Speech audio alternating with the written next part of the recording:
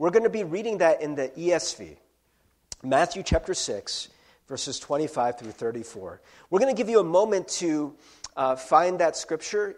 If you have your own Bible or a Bible app handy, we will also project it up here.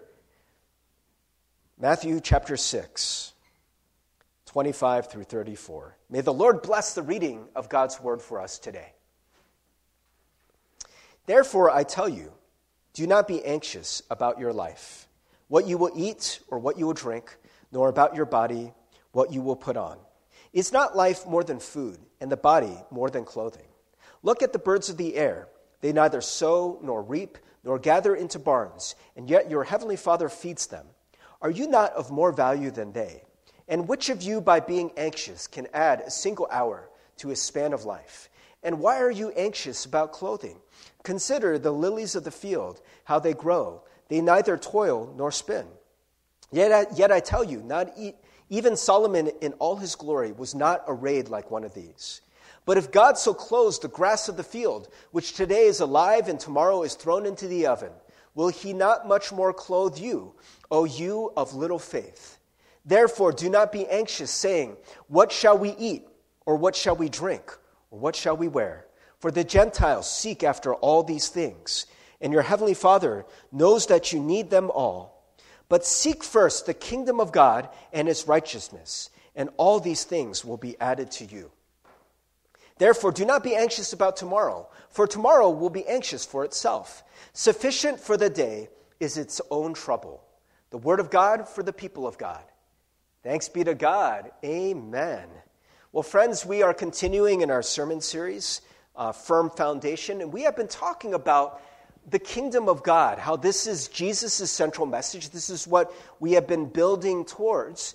And we last week talked a lot about treasures and how there are inferior treasures that a lot of us chase after just kind of naturally. The treasures of this world, money, stuff, all of those things. And we are continuing to talk about that. But where the discussion was leading is to talk about anxiety. And that's something that I know is very big in this day and age.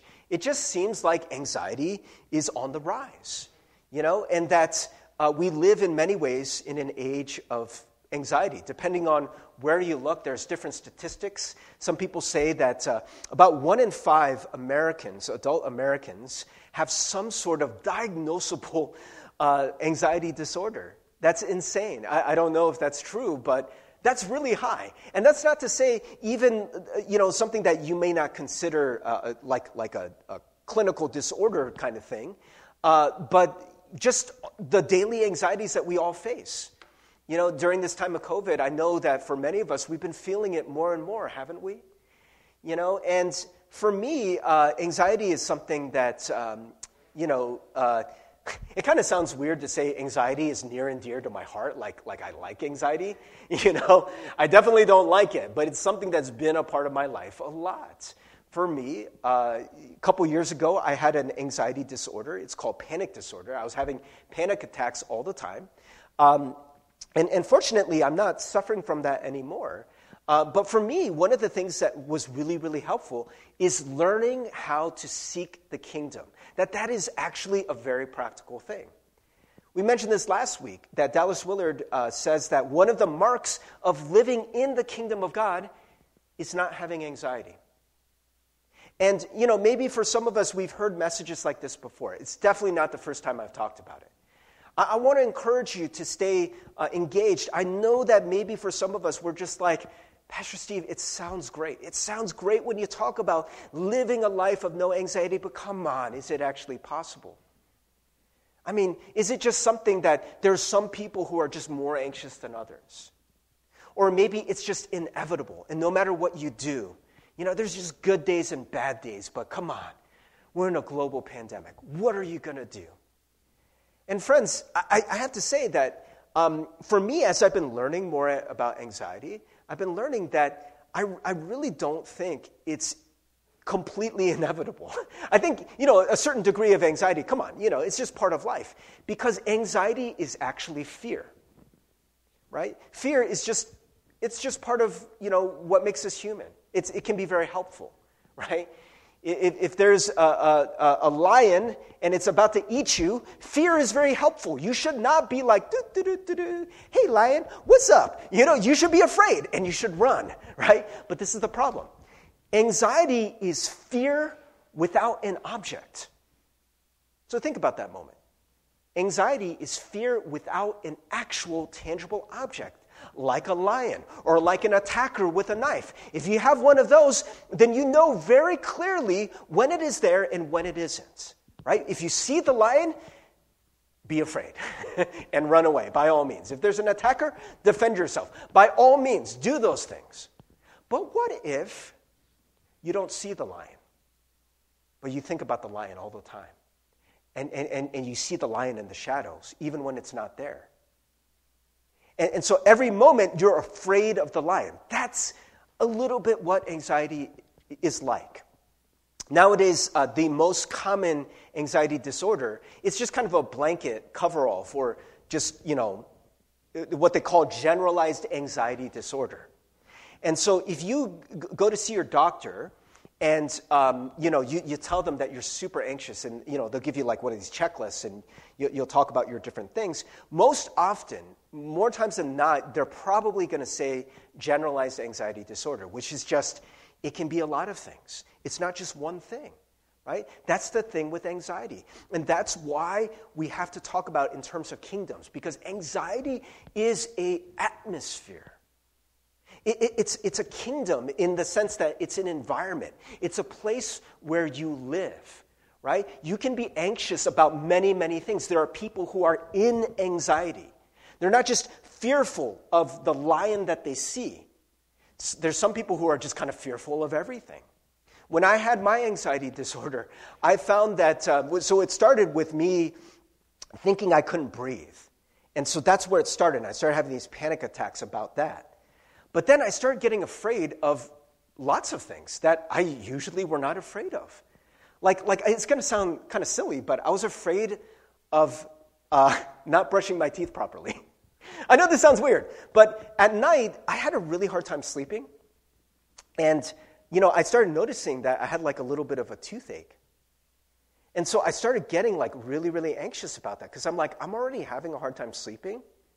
So if I have a toothache on top of that, it's going to be really bad, right? And so if I couldn't brush my teeth properly, or if I didn't, or if we ran out of floss or something, I would get really anxious. That never bothered me before, man. Let me tell you. In college, oh, man, it's so disgusting what I would do. I mean, I would go days without brushing my teeth. Okay, it's not days, but it was bad. All I'm trying to say, some people are like, Pastor Steve, you nasty. All I'm trying to say is that wasn't always true in my life, right? But when I was in anxiety, I started being really, really weird about things, like noises. Like when the washer and dryer were running, I would have to like close the door to the laundry room. And just like even that, I would be like, oh my gosh, it's bothering me so much. Or, my wife, like she was like so puzzled because I had this weird thing about sunlight. Like I felt like I wasn't getting enough sunlight. So I was like, maybe I'm not getting enough sunlight. Maybe that's why I can't sleep. So I always wanted like the curtains open so I could get enough sunlight. Man, it was just so many things, right? Like I'd get anxious if I got too much sunlight. Or I got anxious if I didn't get enough sunlight. I got anxious when I was indoors too much. I got anxious when I was outdoors too long. It was just everything, right? It was a mood. It was an environment. It was the air around me, right? And so there is something about that to be said that, yes, there are times where I've been in anxiety and there are times where I haven't been.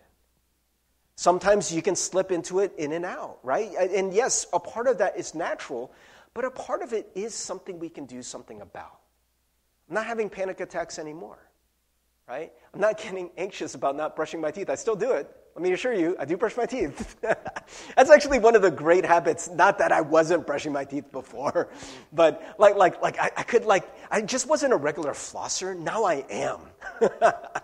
Thank you, panic attacks. But, anyways, all that is to say that there is something about this idea that, you may not even know that you're there, but you can be in a kingdom of anxiety. And so I want to help us to understand what it's talking about when Jesus is telling us, you don't have to be anxious. There is a different kind of reality, a reality that we call the kingdom of God. And I want to show you something that this is a well-worn passage for me and probably for a lot of you. It's one of my favorites, I'll be honest. I love this passage. I've read it so many times. And when I was reading it for this upcoming message, it actually struck me in a new way. I didn't think I was going to preach this message that I'm preaching right now. I've talked about the anxiety stuff, but there's an aspect to it, and it is the aspect of treasure, the aspect of value. Because we've already talked about that, right? Do not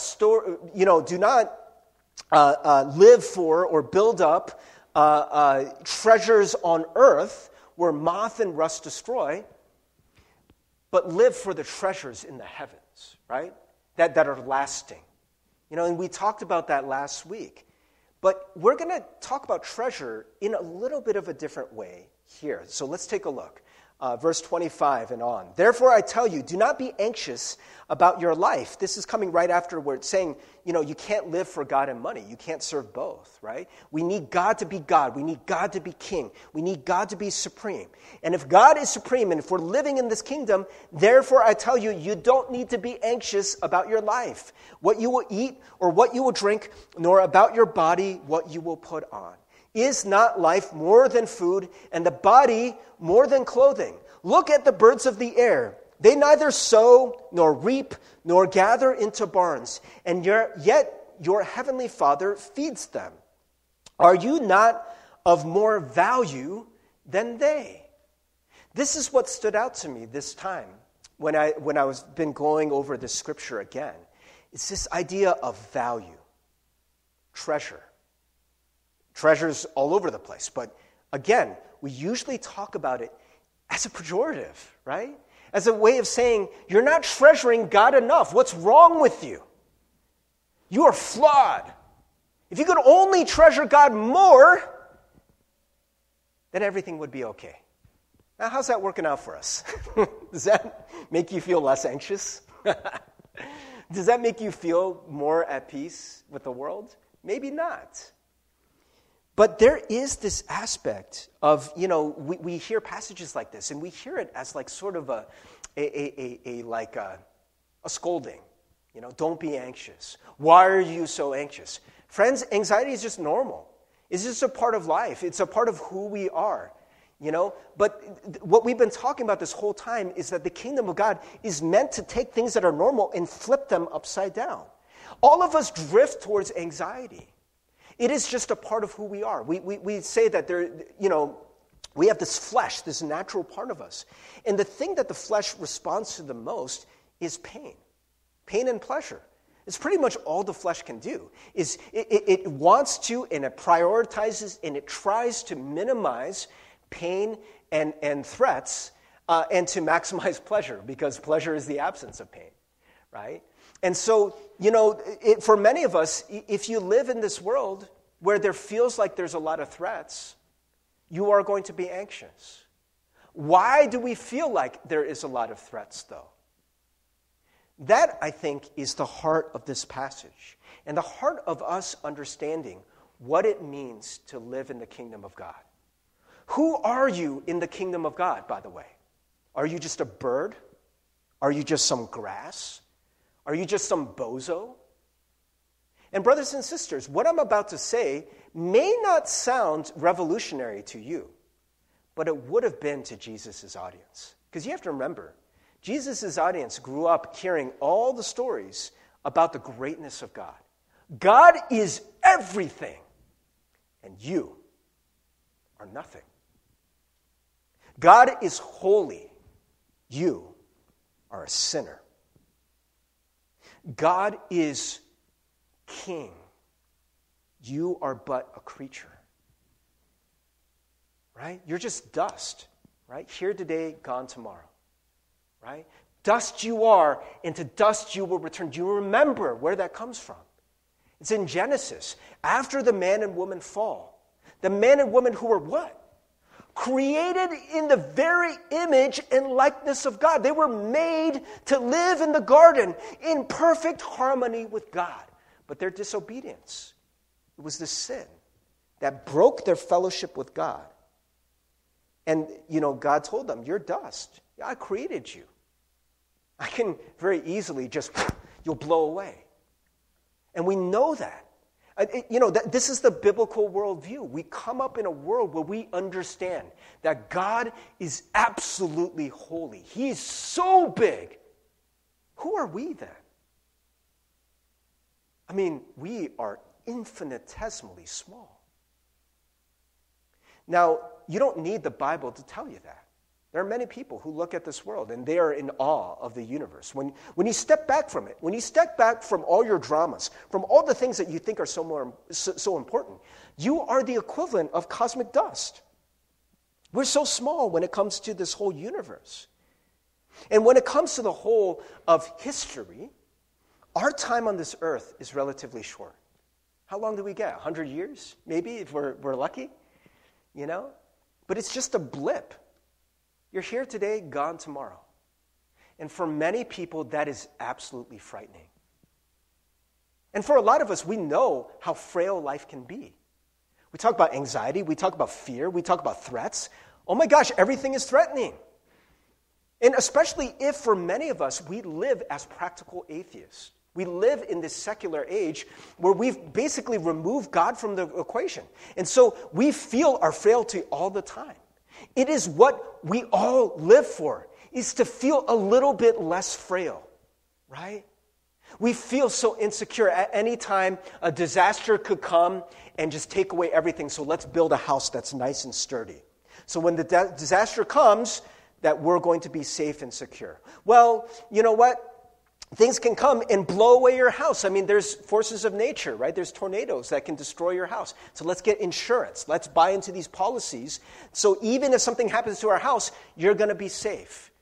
Oh, well, let's build a nest egg, right? Let's have savings and all of these things. It's all because we live in an uncertain world. And I'm not saying those things are bad, but I'm saying that for many of us, it defines our existence.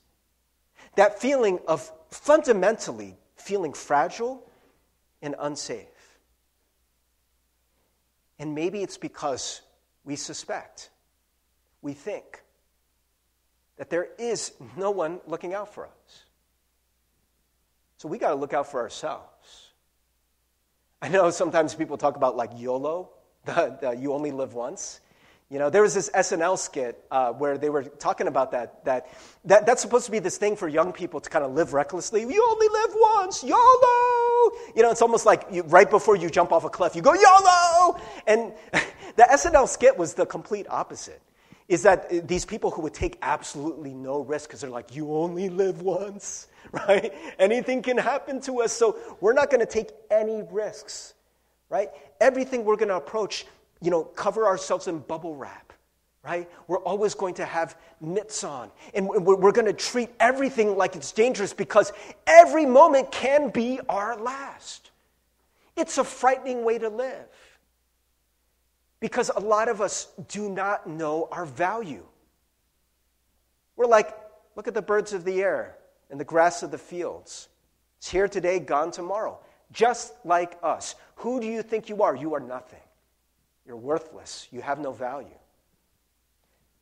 So what do? We try to find value, right? So we clothe ourselves. We, get our degrees. We do these things to get money, to get status and prestige, and to make ourselves look great. We wear fine clothes. So when people look at us, they don't look at us and say, you're worthless. They look at you and they say, you must be worth something because look at you. You look so good, right? Oh, what does that person do? Oh, they're a doctor. They've got letters after their name. They must be somebody.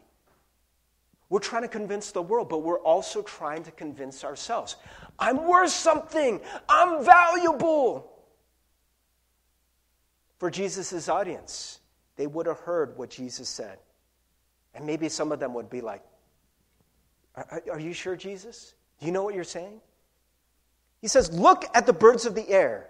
They neither sow nor reap nor gather into barns, and yet your heavenly Father feeds them. He's just using logic. He's like, look at the birds of the air.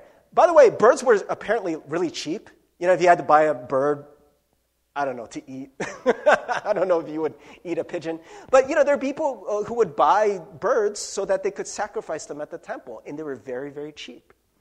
You know, in fact, you would reserve the birds for poor people, and there's these provisions in the law that would say that you can use a goat, but if you couldn't afford it, you could get a bird, because they knew birds were cheap, right? Completely, just almost no value, just a penny, right? And Jesus says, hey, just look logically. God is taking care of these birds. They always have something to eat. We have been feeding birds at our house. I know my family knew I was going to talk about this, because, but man, these birds, like they are like the most greedy, ravenous birds we've ever seen. We put out this bird feeder, I kid you not, it's like this big, you know, and within like 2-3 days, it's completely gone. I don't know how these birds do it. Do you ever see a bird eat bird seed? It's like it's tiny, and they just, right? Like how much are you going to eat? But how many birds, and how much bird seed do they have to eat this whole thing in 2-3 days? I digress. I mean, we're burning through so much bird seed. But there is like this little bit of fear for us, like, oh man, we got to keep feeding these birds. You know, they're eating it so quickly. And just after a while, Aaron's like, dude, I can't do this. I can't keep refilling it every time it's empty, because they're going to eat us out of house and home, man. This is getting expensive. You know, but then the thought occurred to us. Even before we started doing this, we just started doing this like, you know, a few weeks ago. The birds had something to eat. We didn't look in our lawn and see all these dead birds or all these emaciated birds. They figured it out, right? God provides for them. And then this thing that we highlighted. Are you not of more value than they? Are you not of more value than they? It is meant for you to ask that question of yourself. Am I? Am I of more value than a bird that you can buy for a penny? A bird that is the cheapest of all the animals. Are you not of more value? Because God is taking care of them. The implication is God values birds too. You are surely worth more than a bird. In fact, you are a child of God. Now, we care for our birds, but it's getting expensive. I don't know how much more we're going to feed them. But that same logic does not apply to my kids. I'm not going to hypothetically be like, man, you're burning through too much food. I'm not going to do it. Good luck. No. Why? My kids are way more valuable than those birds. Of course I'm going to provide for them. Right? And isn't that same logic true of God? If we are more valuable, right? So friends, I want to ask you that question. What are you worth? I got this picture when I just looked up the question. I just literally looked up, what are you worth? And I found this picture of a guy opening his shirt. It looks like a businessman type dude, and just money is coming out. That this is what we talk about. We talk about like this worth in terms of, I'm worth $1.1 billion, or I'm worth $5. I don't know. I don't know what your net worth is. But, we talk about this value in terms of money, right? And there's some of us, it's one of the great anxieties of people when they graduate college, when they don't get a job. If it takes a couple years for you to get a job, you start feeling like you're worthless, right? Everyone else is getting a job. Everyone else is accruing value. What about me? What does this say about me? Is there something just inherently in this world that increasingly is just living as if there is no God, living as if all there is this? You're just a little blip on the cosmic scene that is here today, gone tomorrow. You are imminently fragile. Where a lot of us, we're just like, man, I'm not worth much unless I just hustle, and just try to build this worth as much as possible. And I think it's making us anxious. It's making us crazy. What if you already had that worth? What if you already knew it? What if you lived in a kingdom and an environment where you knew your worth? One of my favorite Christmas songs, I know it's not Christmas, but I immediately thought of this when we were talking about worth, because there's a line in this song, "O Holy Night." And I looked it up just for research purposes. I like to do this for fun. I really didn't need to look it up, but I liked the song. And the first one that came up was the Mariah Carey version. You guys don't know Mariah Carey? She's an awesome singer, and when she sings it, man, it's just, oh, holy night. It's just crazy run. Anyways, that has nothing to do with the message. But, I was listening to it, and there's this line where it's like, long lay the world in sin and error pining. I'm just going to read this part because my singing is distracting, I know. I'm sorry, I can't help but sing it. I just want to sing. Don't hate me. Till he appeared, and the soul felt its worth. Long lay the world in sin and error pining. We look at our sin.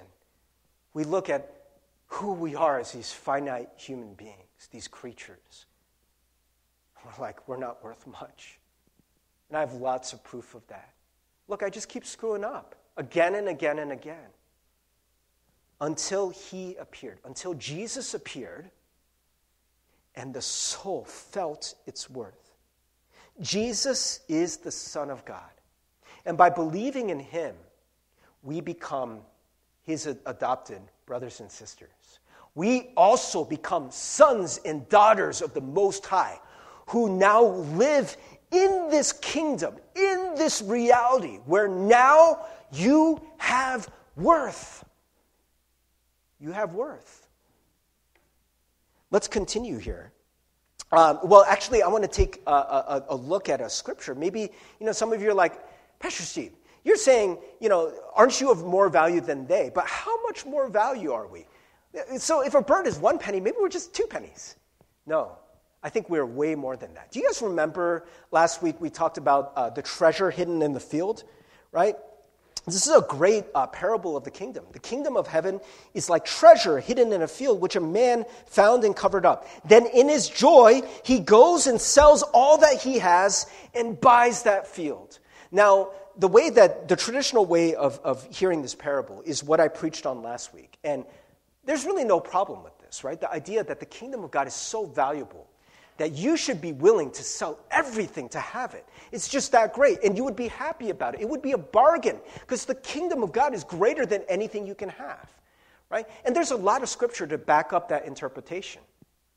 Recently, this was like, I don't know, Jason Lee, you can tell me how long ago this was. I was meeting with Jason, our praise leader, and he was sharing with me something that he had heard from a pastor in the Lansing area, this guy, Noel Heikkinen. He's a great preacher. And Noel had this different take on this parable. And I've met Noel. Noel has actually spoken at an LGM retreat years ago. I like Noel. But when I heard this interpretation, excuse my French, it pissed me off. I was like, no. No, I got really mad.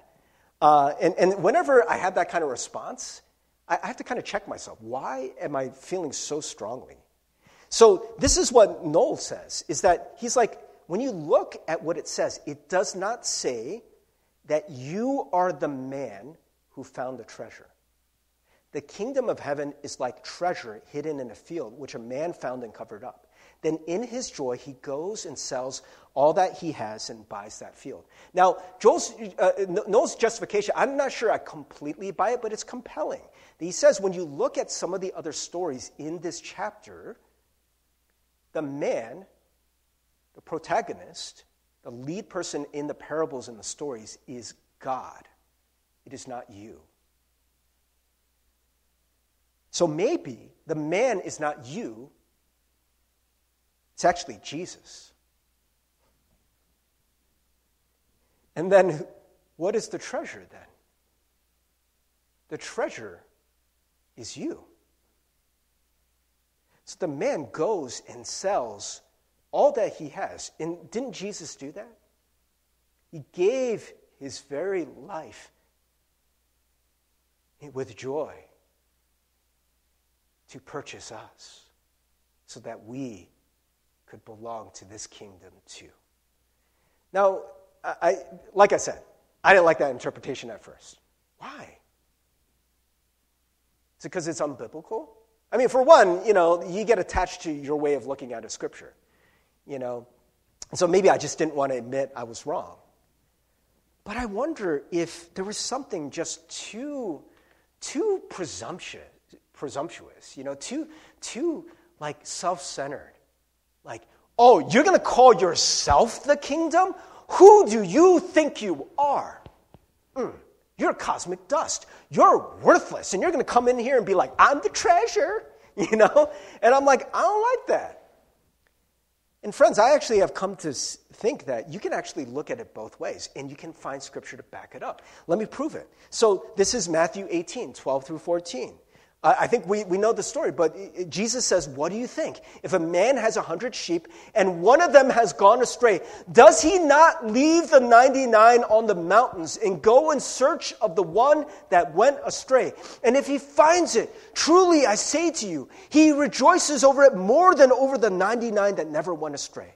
So it is not the will of my Father who is in heaven that one of these little ones should perish. Actually, the context of this is Jesus is talking about children. Children were often dismissed in Jewish culture because they were just not seen of much worth, right? Children, they couldn't really do much work, right? They had no net worth. When they opened up their shirt, money didn't flow out. Just like marbles and pebbles would flow out, right? They just don't have much, And so the disciples would just dismiss the children. People would bring children to Jesus, and the disciples would be like, stop wasting Jesus' time. They're worthless. And Jesus says, no. Even one that goes astray, even the least of these, the littlest ones, are worth more than you can possibly know. This is Jesus' way of saying, you, especially when you feel lost and worthless, you are my treasure. Friends, this is what it means to live in the kingdom of God. I want to push it even further. Let's take a look where it says, and which of you by being anxious can add a single hour to his span of life? We know that all these things we do to hustle and to try to extend our life, because isn't that what we're trying to do? We're trying to make ourselves safer. We're trying to make ourselves more secure. Oftentimes what we find out is being anxious is eating away at our lives, right?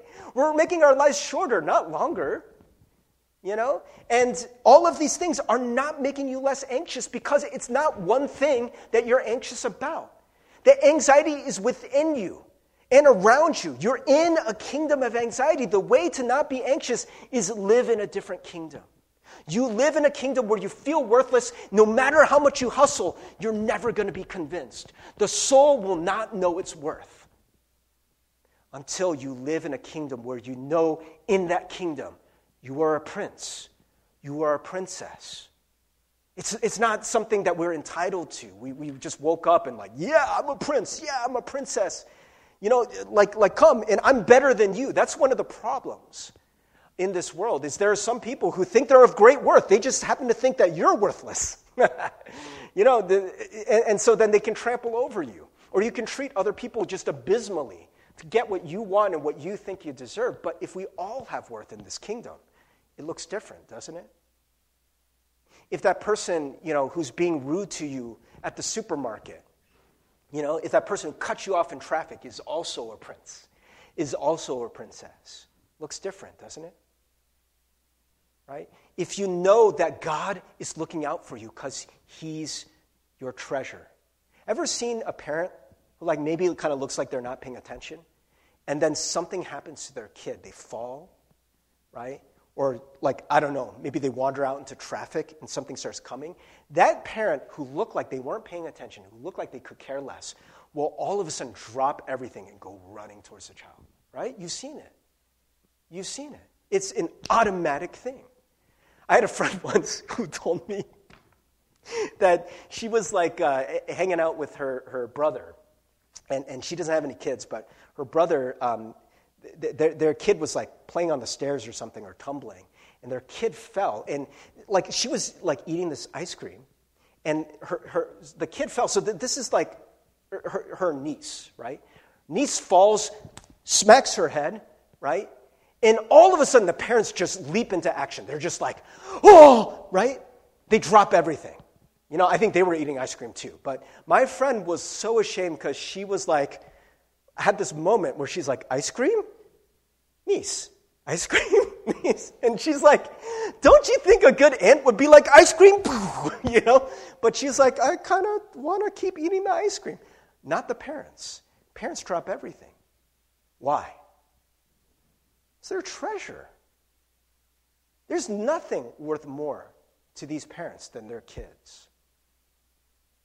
Do you know that that is actually your standing in the kingdom? So when you are sitting there and you know you have this all-powerful God who is your heavenly Father, and you're walking through this life, there's a different kind of swagger that you would have, right? A different way of holding yourself, a different way of looking at the dangers. Now, it's not to say that you should just be careless and walk out into traffic, right? You know, remember, there's even Jesus, the Son of God, when this is what Satan does, right? Throw yourself off the temple and God will catch you, right? And he's like, no, don't put God to the test, right? Jesus must obey the laws of physics too when he's on this plane of existence, right? We must obey the laws of physics. We shouldn't walk out into traffic. There are ways that we should, as God's children, be, you know, just using common sense and living our lives with what God has given us. But you don't need to walk around quaking and being afraid, right? It doesn't do any good. And all these things that we think are going to clothe us and make us look better. It says, why are you anxious about clothing? Consider the lilies of the field, how they grow. They neither toil nor spin. Yet I tell you, even Solomon in all his glory was not arrayed like one of these. But if God so clothes the grass of the field, which today is alive tomorrow, and tomorrow is thrown into the oven, will he not much more clothe you, O you of little faith? Now, friends, maybe you've heard this many times before, but did you catch the difference here? Jesus started talking about one thing, and then he ended up talking about a different thing. He started talking about lilies. Lilies are beautiful, right? I put the caption here, God showing off a little. They're beautiful, right? This is one of my favorite flowers. But did you catch what Jesus said? So he says, not even Solomon could strut like one of these lilies, right? And he says, but if God so clothes the grass of the field, that's the switch, right? He started talking about lilies, changed to grass, right? Now, what is Jesus talking about here? He's saying that in the fields, right, there's a bunch of grass, and grass is just grass. It's like the most plain thing. But then you get lilies that spring up, you know? And grass is pretty worthless. In fact, there are farmers that when the grass dries, you would just burn it. That's what he's talking about here. It's alive today, and tomorrow is thrown into the oven. You know, the grass is worth more to the farmer when it's dead. You know, and so it's not worth much. You got birds worth a penny, the most worthless of animals. You know, in at least the economy of the time, and then you had grass, which is the most worthless of plants, plant life, right? But amongst the grass, God will raise up these beautiful lilies to clothe the grass. Just like for us, you know, maybe for us we don't seem so beautiful, right, with clothes. If I wasn't wearing any clothes, right? But God does provide for us. God provides beauty. Have you ever wondered, you know, why there are things in this world that are so beautiful? Why God created us for an eye for beauty. Is that just being selfish? Is that just being self-centered? Is that just being frivolous? Like, man, come on. There's people starving in this world, and, you know, you're focused on beauty? But friends, it is one of those things that gives us great value in life, that makes life worth living. When you see something super beautiful, you see someone paint something beautiful. Oftentimes, people will just paint God's creation. We're like, look at that painting of the thing that God actually created, And because God is the master artist, right? It doesn't get better than that. And this idea that you can actually enjoy that, you can actually enjoy the things that God is creating for you, just feels like, you know what? I just can't do that. This lowly grass gets beautiful lilies to be their kind of clothing, to make the whole field look radiant, right? And God wants to do that for us. Oh, you of little faith, therefore do not be anxious. What shall we eat? What shall we drink? Or what shall we wear? And which of you, we missed that one. That was out of order. But for the Gentiles seek after all these things, and your heavenly Father knows that you need them all. But seek first the kingdom of God and his righteousness, and all these things will be added to you. Therefore, do not be anxious about tomorrow, for tomorrow will be anxious for itself. Sufficient for the day is its own trouble.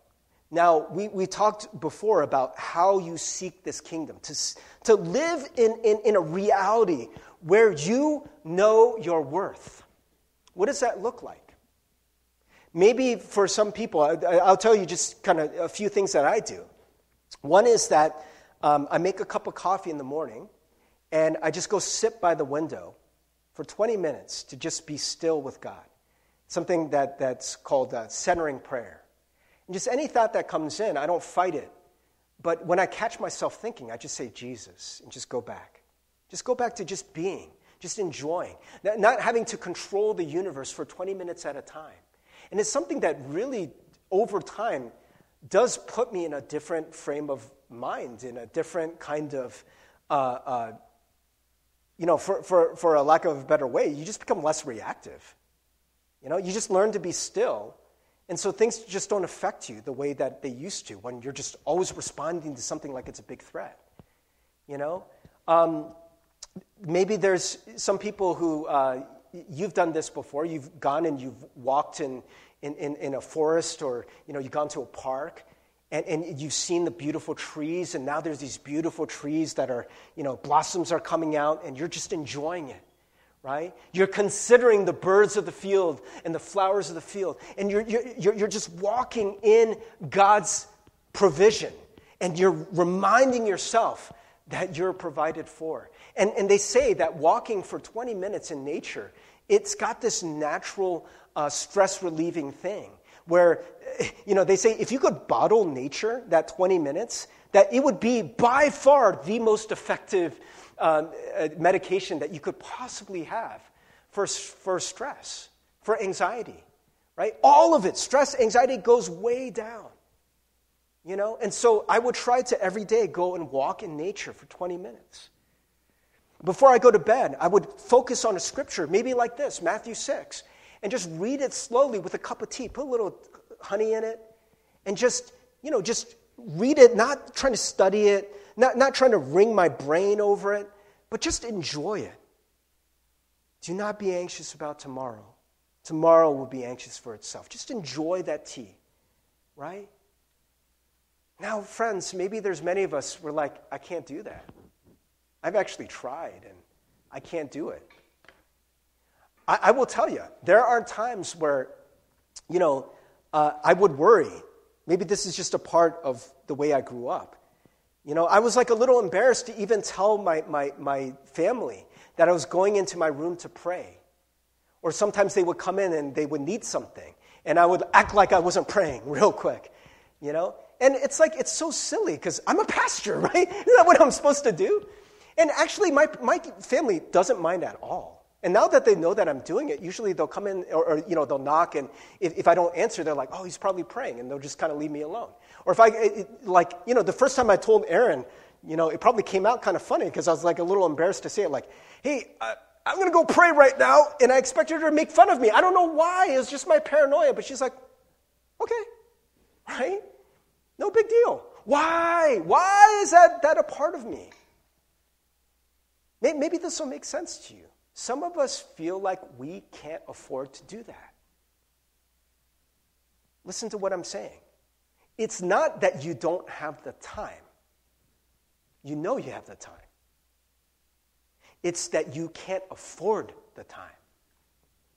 Your time must be spent accruing value.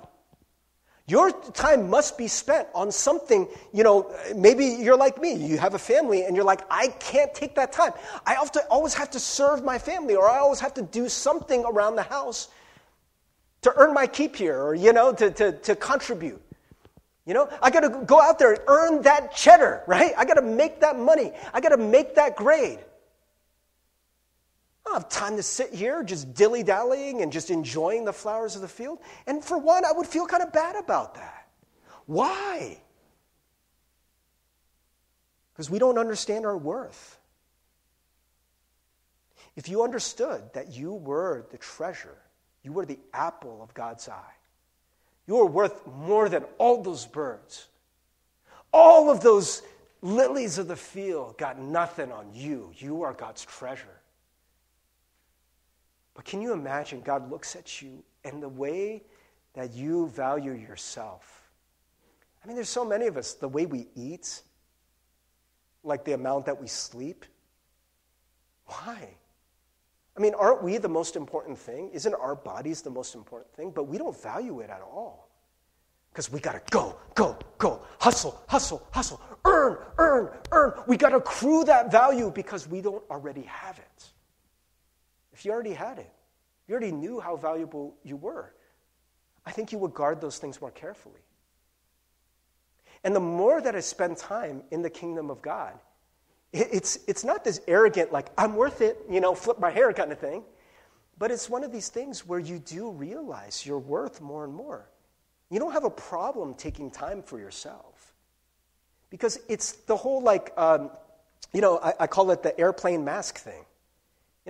I know we all have to wear masks now, but like when there's a problem in the plane and the plane's about to go down and the mask comes out, they always tell you this, right? You're supposed to affix the mask to your face first. Breathe that oxygen. Take care of yourself first before you help someone else, right?